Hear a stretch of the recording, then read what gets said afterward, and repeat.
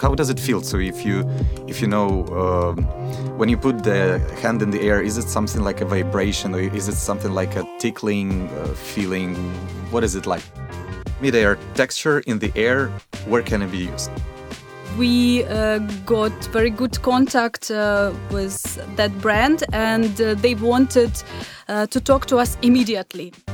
Spreading the fragrance of this brand in front of camera, explaining how the haptics can help to make this experience even cooler and really wow for their customers. Welcome to People Tech and Other Weirdness, the not-so-serious soft-serve podcast. Here we collect stories from our people about their roles and rules, game-changing decisions, wins, walls and falls. You'll hear about technologies from those who create them. Let's see who we have on today. All right, hi everyone. This is podcast People, Tech and Weirdness from SoftServe, and I'm your host for today, Andrii Gorbenko. I'm a marketing lead in R&D department of SoftServe, and I have an honor today to talk to a very special guest of mine. Please welcome Anya Sheremeteva, a product owner of eTextures. Hi everyone, and thank you, Andrii, for inviting me to this super cozy and atmospheric recording studio. Yeah, it's actually absolutely fantastic to be here. So many colorful lights, so great environment here talking to you today. Okay, so please tell me more about who you are, what are you doing in R&D, what's your experience so far, and what projects are you involved in? Thank you for your question. So maybe I will start from the very beginning, where all this started. Yeah. So actually, in my career, did a lot of transitions. I started my career in a very good organization, actually a bank, as a business process auditor, and our department was tasked to review and optimize the bank's business processes. And, this optimization is oftentimes related to automation.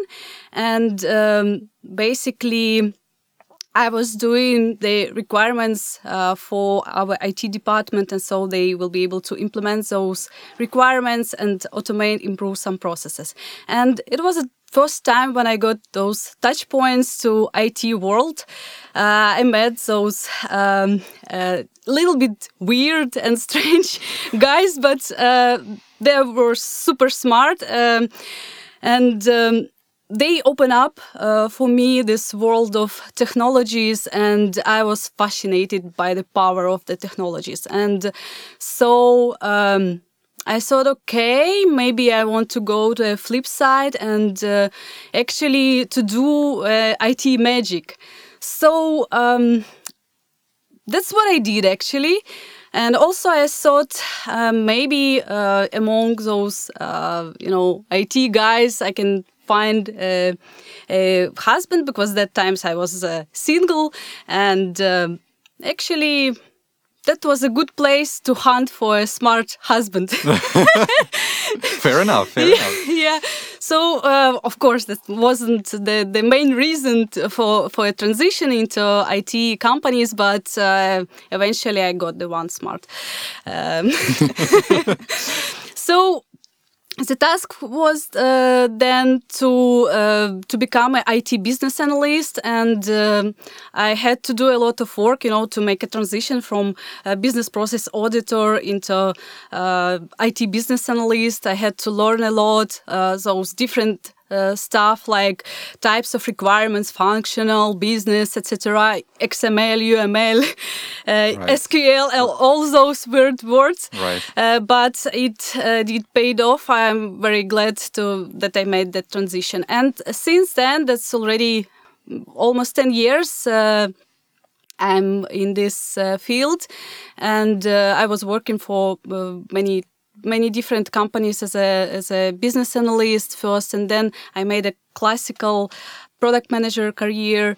I made a transition from a business analyst to product owner, and then to product manager. And while all this journey, I worked for different types of projects or industries from banking to healthcare to retail to e-commerce to travel, etc. So, and while building the solutions for those industries, I also get a touch point to advanced technologies.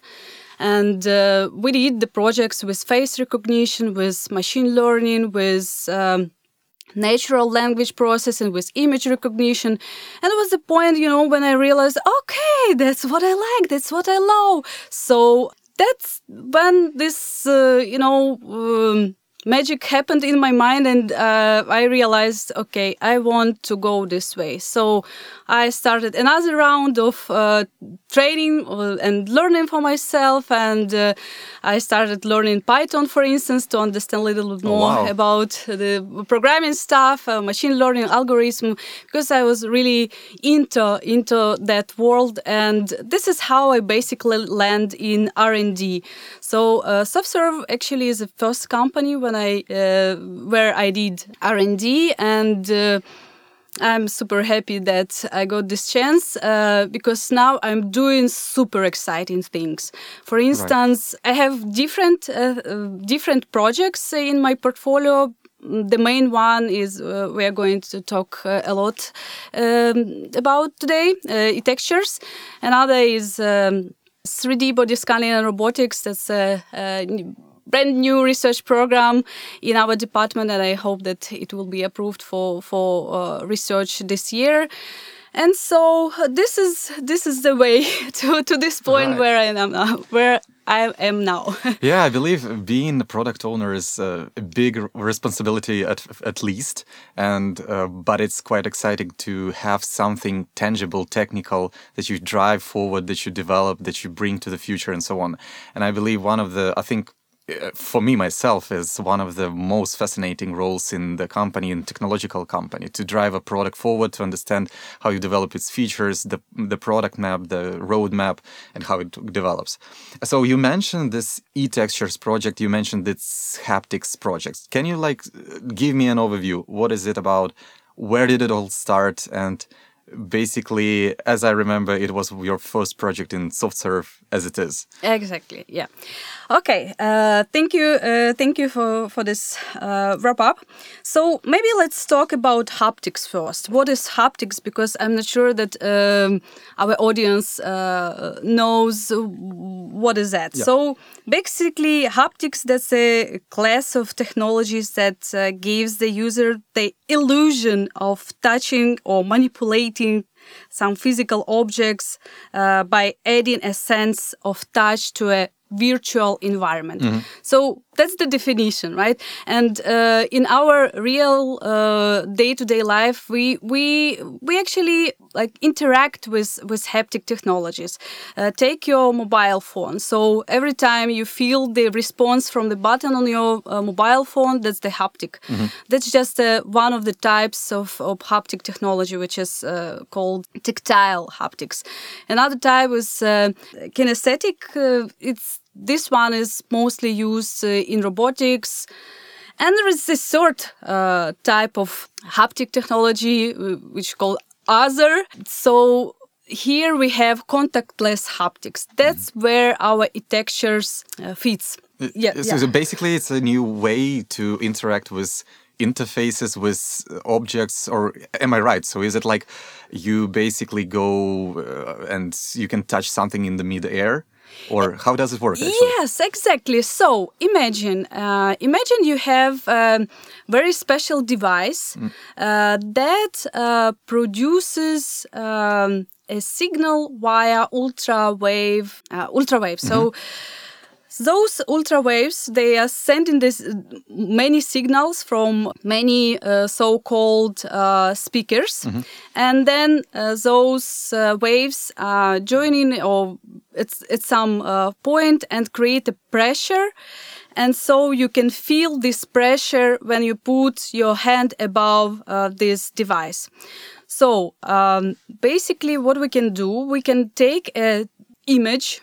We can upload this image to our system or algorithm. This algorithm would recreate or reconstruct from this image of the object a 3D object already, and it can extract the texture of this object. Imagine we can take a picture of vase, for instance, some textured vase with some decor, with some stuff on it, and then take a picture of it. Upload it to the algorithm. Algorithm will recreate a 3D model of this object and extract the texture of the decor elements on this vase, for instance. Right. And then this special device called haptic device or ultra-leap device, whatever you call it, can emit the texture and the shape of this object, so that when you put in your hand about the device, you can feel this texture, you can feel those elements or decor elements of the vase in the mid-air. That's important to understand, that you're moving your hand in the air and you're feeling the texture of the object. That already sounds something like 2030, not 2022 for sure. But basically, as I understand it, so basically you can scan a surface or an object, a material, and does it recreate as 2D model or 3D model? Or So in the end, you recreating from 2D model, you are recreating a 3D model. I would say even 4D model, because it has a texture. All right, on it. Got it. And then you can feel it in the air. So how does it feel? So if you know. When you put the hand in the air, is it something like a vibration, or is it something like a tickling feeling? What is it like? So it depends. A push of the air. I don't know. Yeah. It depends on the texture that you're trying to project. But basically, in some cases, you can feel there's a pushes of the air, for instance, or maybe some tickling, as you mentioned. Really, it really depends on what experience you try to recreate. So is it like you can eventually simulate this kind of feelings? Yes. Different feelings, different, I believe, strength of that or intensity of that waves. Yes, exactly. So we can manipulate those parameters, to make it feel more contrast. And so basically, in the end of the day, so basically you want to get this technology commercialized to some point, or how do you work with this technology at this particular moment? What is it right now? All right. So maybe to give our audience a bigger picture, let me make a step back and explain where this project came from. So. Some time ago, our partners, this company called Ultraleap, they specialized on haptic devices, manufacturing of haptic devices, and French research university called CNRS, that's a shortcut for beautiful French name, Centre de Research National, something like that. Okay. And so they research, they created this technology. They invented this technology a while ago, and they patented this technology. And then, they invited SoftServe to help them to commercialize this technology. And so we won a grant from European Commission. That's a grant under umbrella of Horizon 2020. And we got the funding for commercialization effort for this technology.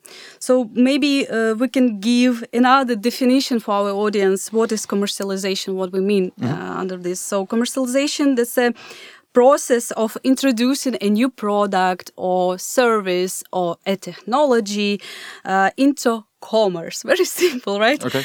And making it available on the market. So basically what it means, we have a technology, we are finding the way how to apply it, and then we make this product using this technology available on the market.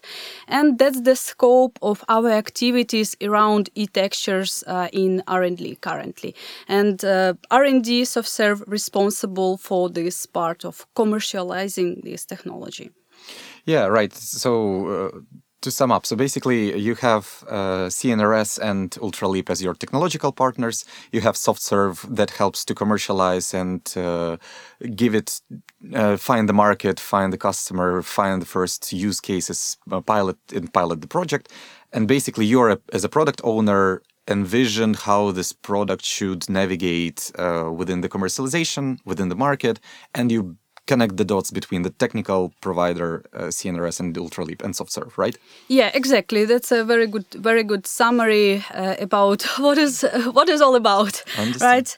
And now, if we want to talk about how exactly we are doing this commercialization path, so what are the steps, what exactly we need to do in order to push the technology from the lab or technology lab into the market, then we can talk about it a little bit more. And this is a complex process which contains many phases and many steps. So in our case, step number 0 was a lot of homework for us, because SoftServe didn't invent this technology. We had to learn everything possible, everything we can find, everything we can understand about this technology first. So what we did, we learned all the research documentation, all the papers, all patent documentation, all the demo videos. We did many knowledge sharing sessions with our partners. They made a technology knowledge transfer to us.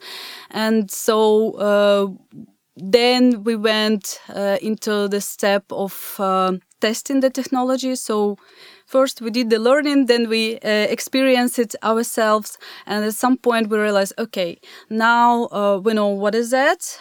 We understand limitations, capabilities, opportunities for these technologies. And then we can move forward with the next step. And the next steps, in order to execute them, we applied very special R&D commercialization technology that called Goldsmith's technology commercialization model. So this model was invented in 1999. So more than 20 years ago, but still it's very applicable, very valid. It gives all the steps that we need to do in order to move the technology from patent stage into a product, commercial product, product stage.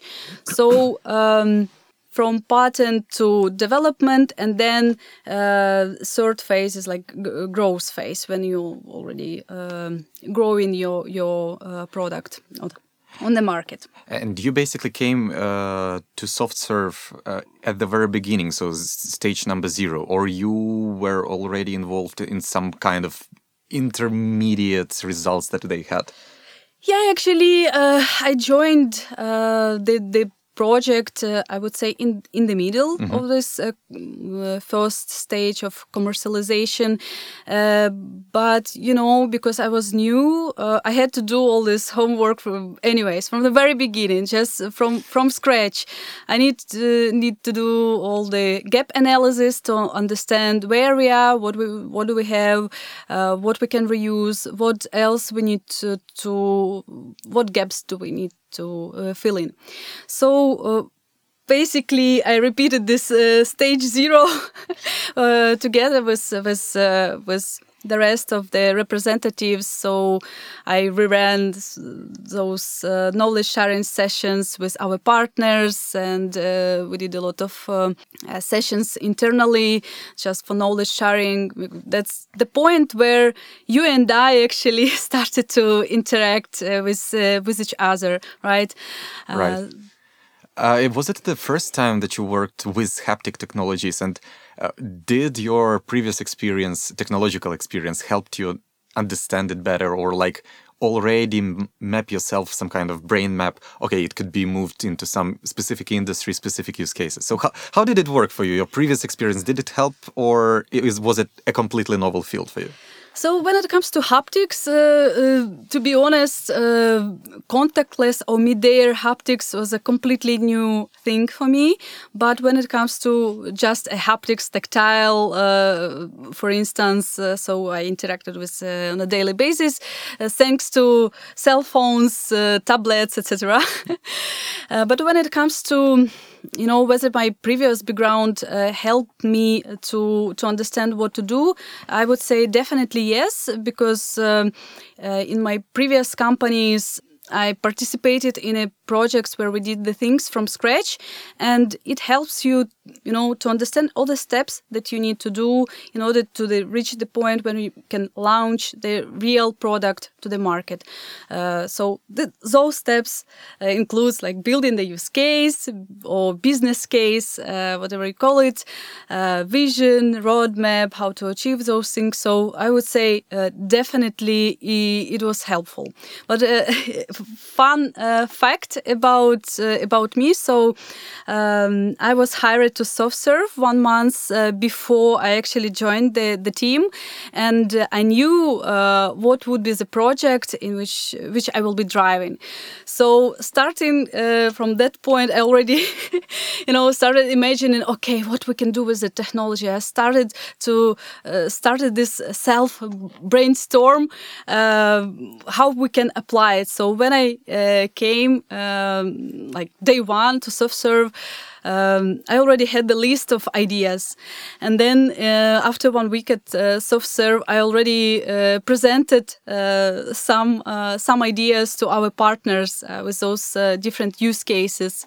So you joined the project like very fast, very furious. So you just get into the partners. Okay, so this is my vision. This is the way we can develop it. You brought the ideas to the table, and I believe that you found quite a lot of support. So your goal as the product owner is also not only develop the product itself, but align, let's say, stakeholders, the partners, to the, I believe, unified vision of how it should be developed, right? Yeah. So do you feel like being a product owner of an innovative product is different from something like being a product owner of, let's say, some kind of CMS system or some kind of like a common technology that is already on the market? Is it different from the standpoint that you have a completely empty space or like even not emerged market? So you basically are building all from scratch. How does it feel for you? Super exciting, That's extremely exciting to understand that it was one of main reasons why I decided to join R&D, because it provides like much more opportunities and much bigger field, for self-realization as a product manager and as a professional in general. Because when you're in R&D, that's emerging technology, you're like on a completely blank page. Right. You have nothing, you have no idea like what is all about, what is the market, who might be the users, what is the target audience, what might be the application of this technology. That's all the things that you need to go and figure out. Exactly. I actually still have this feeling every single day. So every single day when I wake up, go to my laptop, to switch it on and start talking to people around R&D. Basically, it's every single time something pretty new for myself. And as a marketer, I'm talking and I'm coordinating with many stakeholders who are driving different projects. So I'm just one of the projects is basically e-textures and haptic technologies for myself. And I was absolutely amazed when I first got to feel the feeling itself of this mid-air sensation. So you just put the hand in the air and you feel something, and it's something that changes in the air and like switches intensity, so on. So it's pretty much very strange feeling, to be honest, but something truly futuristic. And I believe in your work, your everyday life, the more you get into the technical details, how it works, and the more you know about different domains like extended reality, metaverse, I don't know, all the UX experience that these technologies bring, I think it enriches your vision as a product owner, how it can be moved forward, where it can be implemented. All right, so let's have a step back. Let's jump into what are eventually the use cases that you developed as a product owner for this particular technology. So imagine mid-air texture in the air, where can it be used? There are so many applications of the thing as we understood. But for instance, the use cases that we defined are in three different industries, but we had much more. We just filtered out some of them for now. So, for instance, you can use it in retail. In retail, to maybe convey some additional message to your audience, or add another layer of sensations in shopping experience. I mean, imagine you are entering the store of some luxury brand, and there is some strange frame on a wall. Not on the wall, but frame through which you can go through. Okay, so it can be everywhere. So it can be everywhere. So it's not only like a device on the table. You can manipulate it with the different dimensions and so on. Yes, you can join those haptic arrays into multiple, or you can create any type of surface with it, of any size and of almost any shape, and. Just imagine it. You can put it on the table as a device, and so you can project some interesting sensations while showing some interesting picture on a screen about the product, and the person can feel interesting sensation, feel this interesting experience about the product that you won't be able to provide otherwise. So it's pretty much a wow effect for everyone who's getting to the store, to the venue, because I never heard any store like that were doing something sensational. I mean, tactile. I definitely know that there are many use cases where you have the whole rooms that are built out of the screens, or like you have the audio experience, that you have a very spatial sound around yourself. I've never heard about tactile experience. Is it something like that can be combined with visual, with audio, with spatial, your being in the room, and it is something that enriches this experience, right? Yes, definitely. It augments the rest of the experiences, and this is where haptics or textures works the best in combination with other technologies. Let me maybe finish this example with a haptic frame. So imagine there is a haptic frame, something like you going through on airport, but just a little bit bigger, yeah. Mm-hmm. And this frame is built from these arrays, and on the walls you have interactive picture of, I don't know, Arctic wind, because the store about maybe some parka suits or something, yes, some clothing. And you are entering the store, and on the walls you can see this picture already, this atmosphere already created, and then you move in through this haptic frame, and you feel the snow that like bombing your face. Oh my god! Okay. It's so weird already. I'm trying to imagine it myself. Is it? So how would it feel? It's like the breeze of the air that comes to yourself. Or like some particles of snow that are touching your face, exactly as you were on the some northern pole or in Antarctica somewhere. I'm dreaming about summer. Let's talk not about snow anymore. No, I'm kidding. But that's fascinating, because I think it definitely can be combined with audio, with visual, with something. And just because I believe venues, retail as the industry, and luxury and boutiques as particular as the segment, I believe they're very focused on this exceptional experience for anyone who is coming to the store. They're focused on something very memorable that makes a long-lasting experience. And pretty much it describes, like with this frame, with this experience coming to the store, it describes a very, very exceptional experience. Exactly. So now all retail brands, what they want to provide some personalized, customized services and products. And because of like restrictions that we have recent years, the competition between the luxury brands or retail brands even grown, right? So they need to find a way how to attract more customers. And differentiate on the market, because basically you have sometimes you have very similar brands, but is the user experience being communicating and interacting with these brands are the similar? If I believe one of the top-notch brands takes and uses this kind of technology in their stores, or I don't know, even remotely somehow, I think it's already a big upvote for this brand.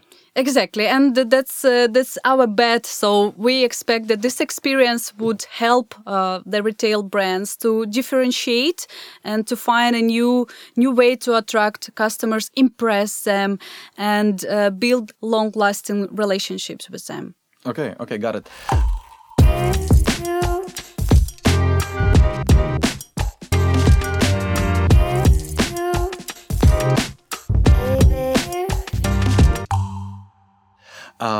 So you mentioned that was one of the use cases, one of the industries that benefit from this technology. What are the others? So, for instance, museums and some installations, art galleries, etc. Again, with this example with Arctic frame or something. So again, you can build very interesting installation that would impress visitors. Or for instance, you can allow visitors to touch the untouchable things. Can you imagine that? For instance, you can touch the skin of dinosaur, or you can touch the fur of mammoths.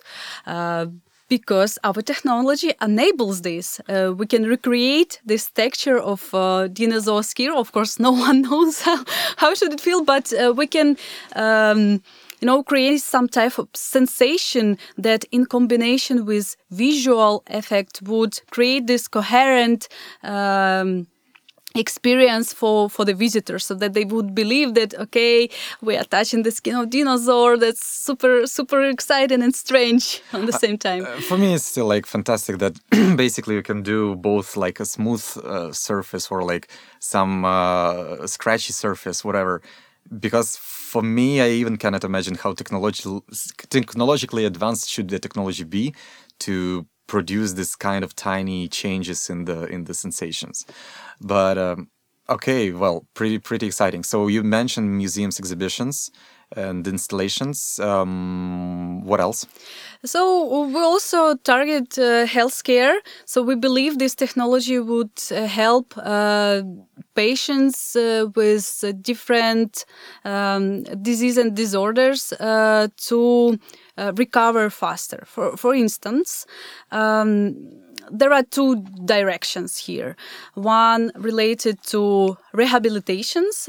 That's for people who lost the sense of movements of the arms or fingers. So here we can apply some type of reflexotherapy.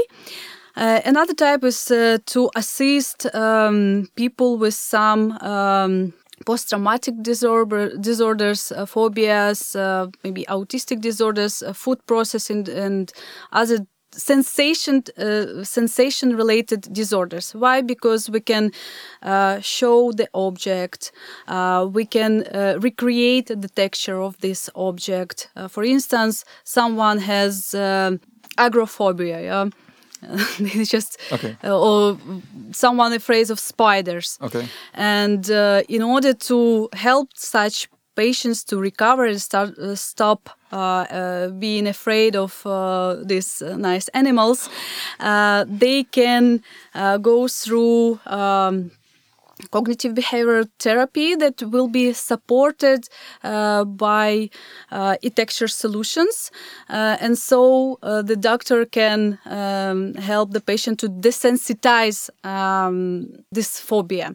That means that you giving the gradual exposure to the object that the person afraid of. So first time you can just show the spider on the screen. Next time you can show the patient the spider which is moving. The third session you can allow the patient to digitally touch the spider. Oh my God. Because it's totally safe. It's just digital. You don't have to be afraid of it. It's in safe environment, under control of the doctor. It's all good. No worries. And so the person will just be resistant to spider phobia next time when he will see the spider in real life. That's of course simplified explanation, but this is how we see the application of the textures in this case. While you were talking about this, I got chills because I imagine myself getting through this therapy. I have a specific phobia for jellyfish. I cannot stand them at all. Even in the smallest jellyfish can get me a panic. And I cannot imagine even touching a digital texture of this jellyfish because some kind of not a very pleasant experience for me myself. But okay, so this is exciting. So basically you got into the healthcare field as well.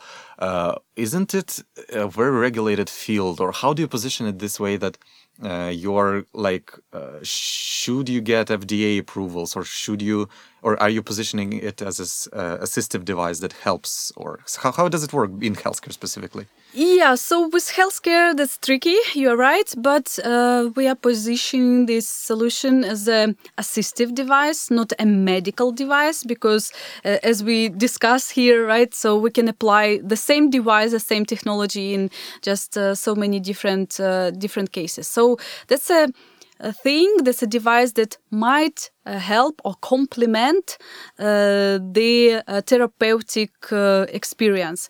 Plus, the patients can, take it home and exercise at home because we have many parameters. We can regulate the intensity of the sensation. We can regulate what exactly we want to see and feel and how intense it should be. So there are a lot of things that a patient can do at home. And so this thing can speed up the recovery process. But that's a big question whether FDA, that's organ in the US which approves the usage of drugs. Food and Drug Administration. Yes. Drugs and medical devices as well. So we would position it as a just assistive device, not a medical device. And we believe that we will be able to avoid FDA approval process. But first, to answer this question 100%, we would run studies that would help us to understand whether this approval would be required or not. Okay, got it. You mentioned that previously, before you described the use cases, you mentioned that you are going through some kind of process of filtering out. So how does it work? You select different use cases, you select different industries, and then how do you verify, how do you validate which industries are eventually those you should definitely focus on? Yep. So maybe let me go back to our Goldsmith technology commercialization model, and according to this model, we have two very important steps that needs to be done first. One of them is market needs assessment, and second is a market study. So that's basically the ground on which we will be building the use cases. So these two phases included extensive market research. So first of all, we needed to do very in-depth research of the market needs. like what's going on in the market right now, what are the trends, what is the need, what people are searching for, who are the competitors, what are their profiles, what are their differentiators, what are their strengths, what are the opportunities for us on this market. And based on this market research, which we did in very, very detailed way, we already understood in what industries there is a need for some solutions. And also we've seen where we have opportunities, because if some industry or area is very mature and there are too many competitors, matured competitors, it will be really hard to enter this market with emerging technology. So based on this market research, we were already able to say, okay, and in these industries we need to skip or deprioritize for now, and on these 5 or 6 or 7 industries we can see the opportunities for us. And then knowing those industries, knowing what is the need in those industries, we started to brainstorm the use cases. So basically we had a long list of industries that we researched, and then we tried to brainstorm the use cases for each of them. We involved many different people for that, to be honest. So we involved our partners, we involved salespeople, biz dev people, researchers, product managers from different areas, some people from those industries, some representatives from those industries. So we generated like a long list of use cases, and then we went through multiple cycles, to prioritize those use cases. Some of them were again filtered out or postponed, because we realized that there probably won't be that much traction with those use cases. Then we did another round with the industry experts. Mm-hmm. I think that's one of the most crucial steps. Exactly. In order to, shortlist the use cases with the most of commercialization potential. And you have to validate your initial research that you did in the market. I know it as a marketer, because I can think of many things. I can make hypotheses about whether it will work or not, but unless you talk to real people in the field, I believe almost all research is just guessing out and putting it out of nowhere. Yes, that's absolutely true about our story. And we involved industry experts. We ran interviews with them. We just presented them value proposition for the industry given, presented our story, how we understand we can apply this thing. And then they helped us, to understand that we are on the right track. And this is how we shortlisted the top use cases. So the main point here is not to go only with one use case, but with multiple, because what we think about the success of the use case might be not the case in real life. So we need to validate it again on the market. And that's when the most funny part started, right? Exactly. Yeah, so we pre-validated those top 3 use cases with the industry experts, and then we decided to go into next phase according to the methodology that I mentioned, which is market validation. To do a market validation, we need to build a landing page that would explain precisely the value proposition, our story, benefits of this technology for the industry given. All the details, how it should work, etc. And that's what we built. Remember, so this was a crazy times. I remember we involved so many different people into this process. Illustrators, 3D graphics, marketing people, copywriters, UX designers, and many other people who helped us to finalize the vision and the for those landing pages. And sometimes you feel like there are too many people on board. Oh God, because you basically have so many opinions about how it should be moved, how the words should be changed on the landing pages. What should you put there? What should you not? And you have so many discussions and brainstorming with different departments because they have all different opinions, all different angle of views even on the same topic. But eventually, yes, I was quite involved in the building the landing page and launching the marketing there. I truly remember those times, quite busy times to be honest, but all good, and I think we aligned it quite well. So yes, we did all those 3 use cases that we mentioned before. So for healthcare, for therapies, for exhibitions, and for retail, for boutiques. There was a landing page that outlined all the visual and all the idea of the project, idea of the technology. And definitely talking to those industry experts helped us to gain insights. What are the challenges that they have? What are they looking to enrich in their process, in their, professional life? How do they want their customers to feel with novel technology, especially the ones that you're describing? So something that you can touch in the air, something futuristic. And busy times for sure, business time. Yeah, this was super fun. One night before the launch day, we were sitting and finalizing those things because, to be honest, all little details matter.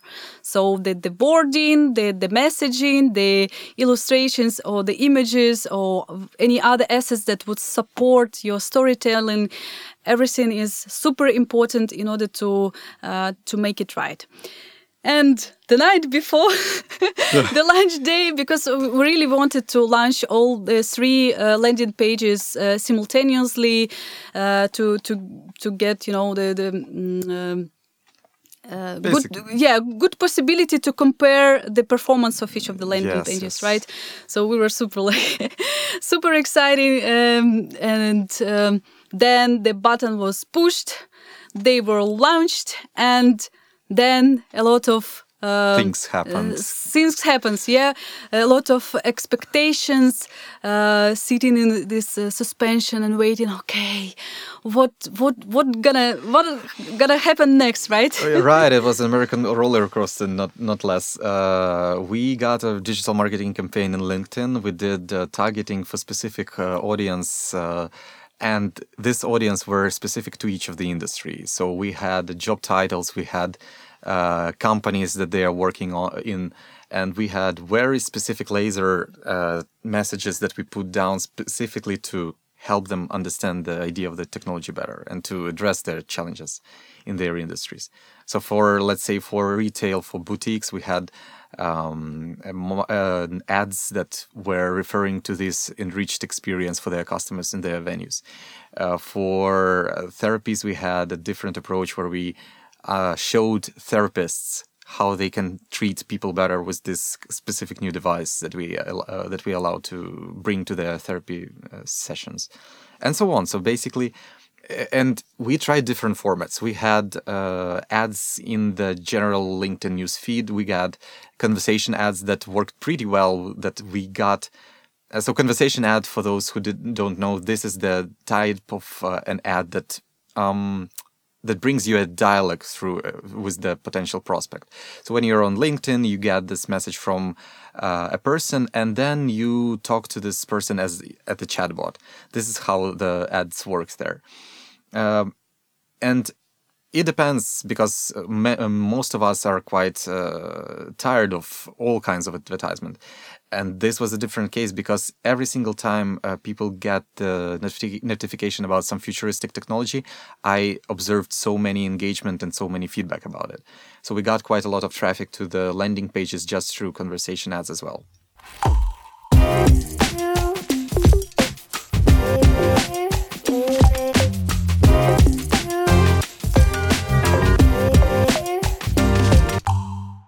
And I believe you remember those times when you got our first request for the demo, right? Oh my God, this was epic, I remember I was excited. I was, at that moment when you dropped me a message on our communicator that we got a first lead. And when I checked what was the lead, I was, Yeah, it's pretty high quality lead. Yes, it was the guy from France and guy from a very renowned company, one of the top tier fashion brands. I believe it's something that definitely makes sense to talk to. Yeah, definitely. I can only dream about more. One of the leads that you brought actually was from our target audience. What exactly? That's what we expected. That's the lead we wanted. That's the brand name that we wanted to see, actually. And when you send me the screenshot of his message of the guy, innovative director, I guess, Yes. from that brand. I was already in the space. Yeah, it was super exciting. I got at the moment when I got it through the contact form, I was also like super excited because I believe it was something like the second week of the digital marketing campaign. We didn't get much of qualified leads before that, but as soon as we got this guy, we understood, we are on the right track. We got this kind of traction from the target audience that we decided to address it to. How did it influence your validation from that point? Because I believe it's a huge milestone for you as a product owner. As soon as marketing department brings you a real deals and requests for demos, I think it's already a whole new level that you can work on, right? Yeah, definitely. And again, it's one more very profound step in this flow, right? So first of all, our hypotheses were confirmed. So our messaging, our value proposition worked out. That's already a lot. It means that we did the right job. Our market research were backed with support from industry experts. And then again, since we got the traction interest from the brands that we were targeting, then that all means that we did our job right. So the next step, so with market validation in parallel, we of course did another important step we will discuss maybe next. But when it comes to point where you get in the lead, next thing that you need to do is to engage those guys, Correct, to the discussion. That's the most important point. So you got it through marketing, but how to keep the attention, how to keep it running right from this moment. What is your best practices? What do you do to make it actually happen, to the demo, to the final? Yeah. So. Thanks to you guys, marketing guys, and all our team, we got very good contact with that brand, and they wanted to talk to us immediately. So I had little time to prepare for the discussion, and I had to drive that discussion with that brand.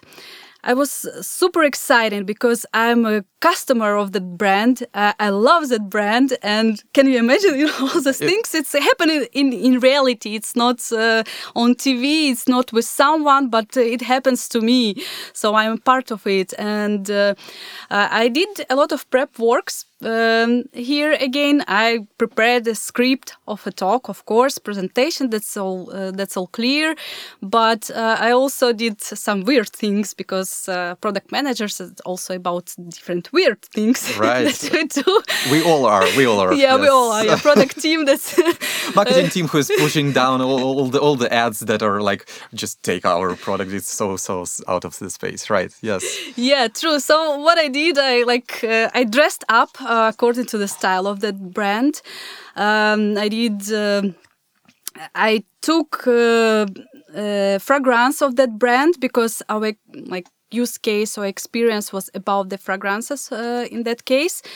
So I was prepared. You know how hard it is to recreate this atmosphere.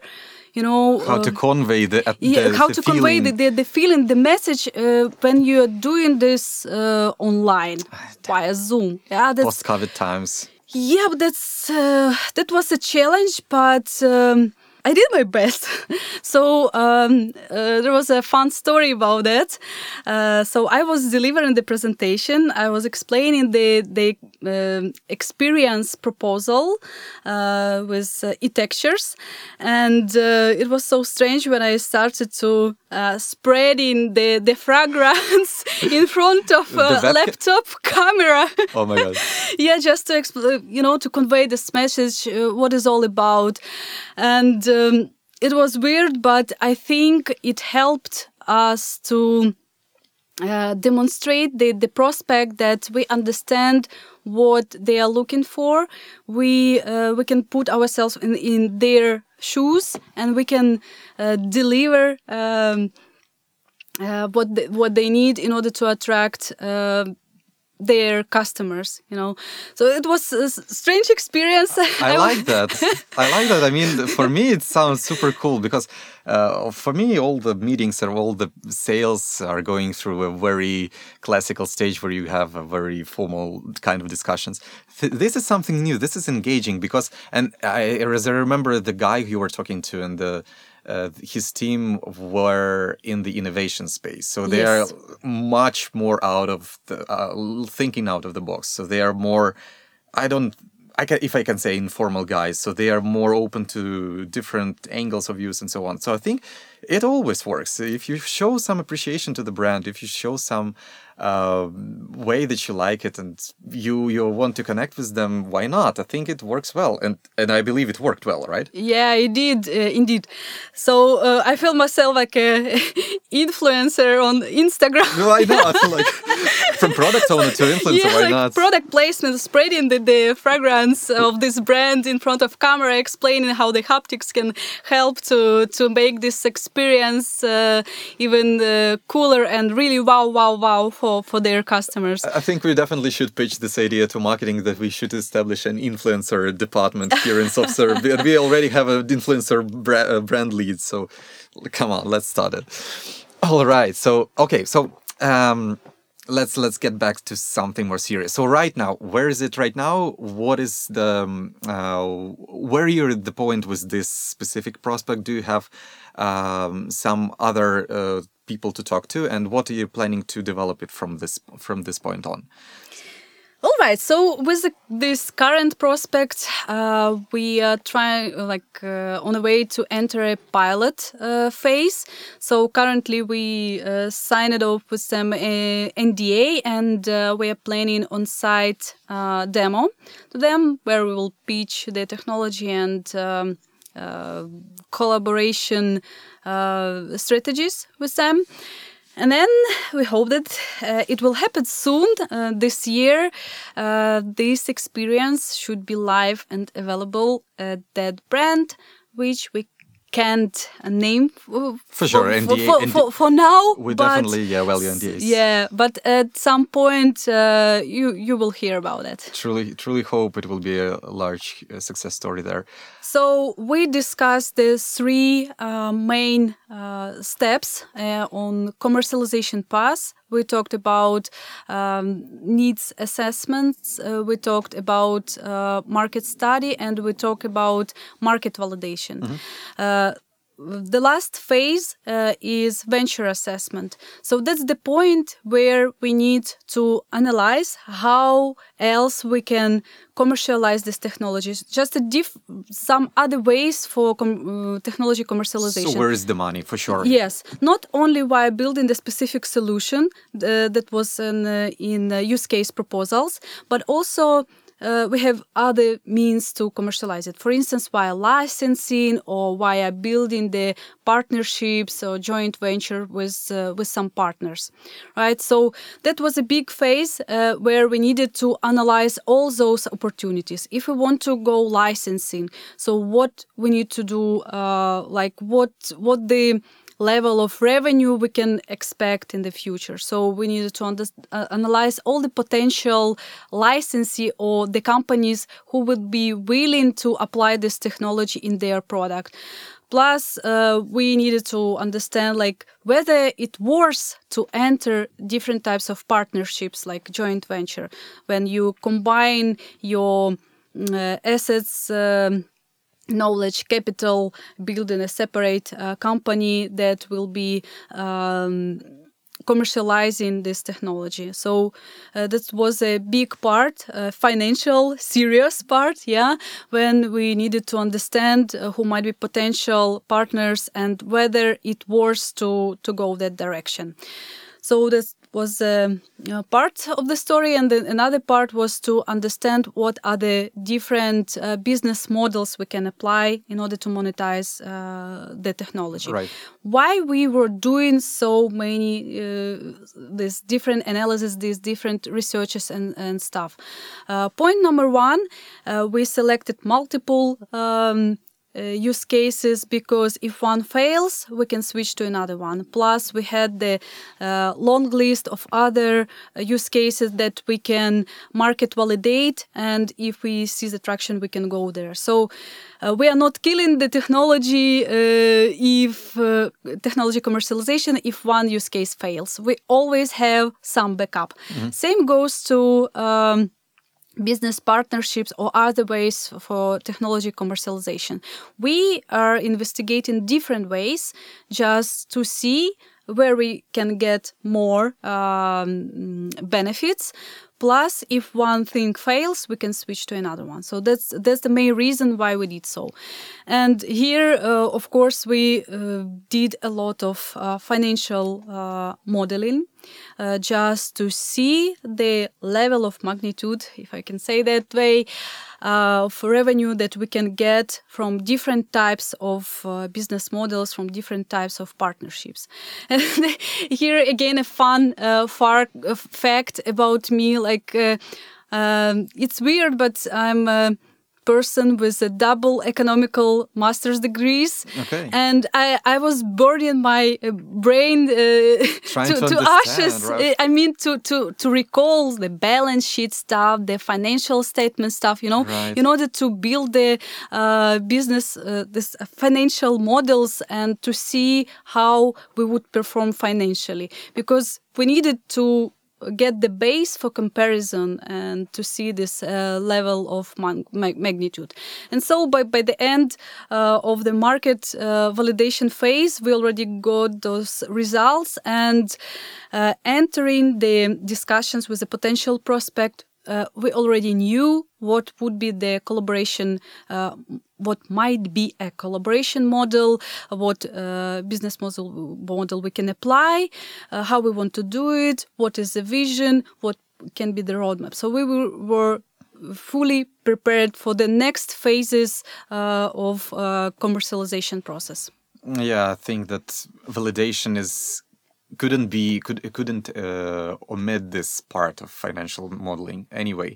Any kind of product, any kind of service has to have some foundation behind it. So understand where it comes from, where the money comes from, how it can be sustained, how it can be scaled, and how the user acquisition can be scaled with the respective business model. Yeah, all exactly. Right. So pretty cool. Let's pretty much start wrapping it up. Let's do it this way. What would you say, what is it to be an innovation product owner? And what should someone who wants to be in this role start learning right now? So what is your best advice for someone who wants to get into innovations as a product owner? Well, product managers, especially in this innovative industry, that's a cross-disciplinary field. It lies on the intersection of business, tech, user experience, marketing, sales and business development, psychology, leadership, communication, and many, many other skills. So start learning everything, right? Yeah. That's why I'm in love with this profession. So I think what is absolutely necessary is to love to tech, system thinking or a big picture thinking, and good intuition. And plus, PMs sometimes need to do weird things like spread the perfumes in front of camera or be a little bit an Instagram blogger Fair or enough. a secret buyer who is calling to the competitors to get some insights or pricing details, things like that. So this is a job for creative minds who are really in tech. So strategic thinking is definitely something to start from. Yep. I think strategic thinking is one quite a big skill as it is. So if I say that I'm a project manager or I am someone who wants to grow more into the product, how do I start looking at this world into a more like macro scale? So how do you start strategically thinking about this? So you're not developing technical like features, you're not focusing on road mapping, but how do you start scaling it to the industries to understand where it can be used or not? So what helps you, and what maybe something from your background? I think from one side it's a background because I used to work in multiple industries, and even if I'm not implementing like solutions for those specific industries, all that knowledge helped me because I knew, okay, here we can, in this industry we can do this, in this industry we can do that. So the background really helped. But for people who cannot work in many different disciplines or industries, I would suggest to read a lot about those industries. What's going on in that industries? What are the success stories from other product managers or who achieved the success in that industry? What exactly they did? Because the world of technology is really cross-discipline, right? So normally, we are using multiple technologies to deliver the specific experience or solution, right? So it's not only about one specific. We always need to combine. So the curiosity would drive you to the right direction. So just read more about those things, what's going on in those different fields. And then when you will see what's going on in different industry, you will be able to see common things. And then building a solution for a specific, maybe specific industry, you will be able to reuse your knowledge from other industries and expand the solution to many other directions. So basically, you're connecting dots much more easier. That's about bridging the gap. Yes. Right. Exactly. All right. So, what would you say? One of the last questions. So, what would you say would this technology go into the future? So where do you see human-computer interaction in terms of haptic technologies, in terms of tactile sensations? Where does it go? Okay, so that's a very good one, by the way.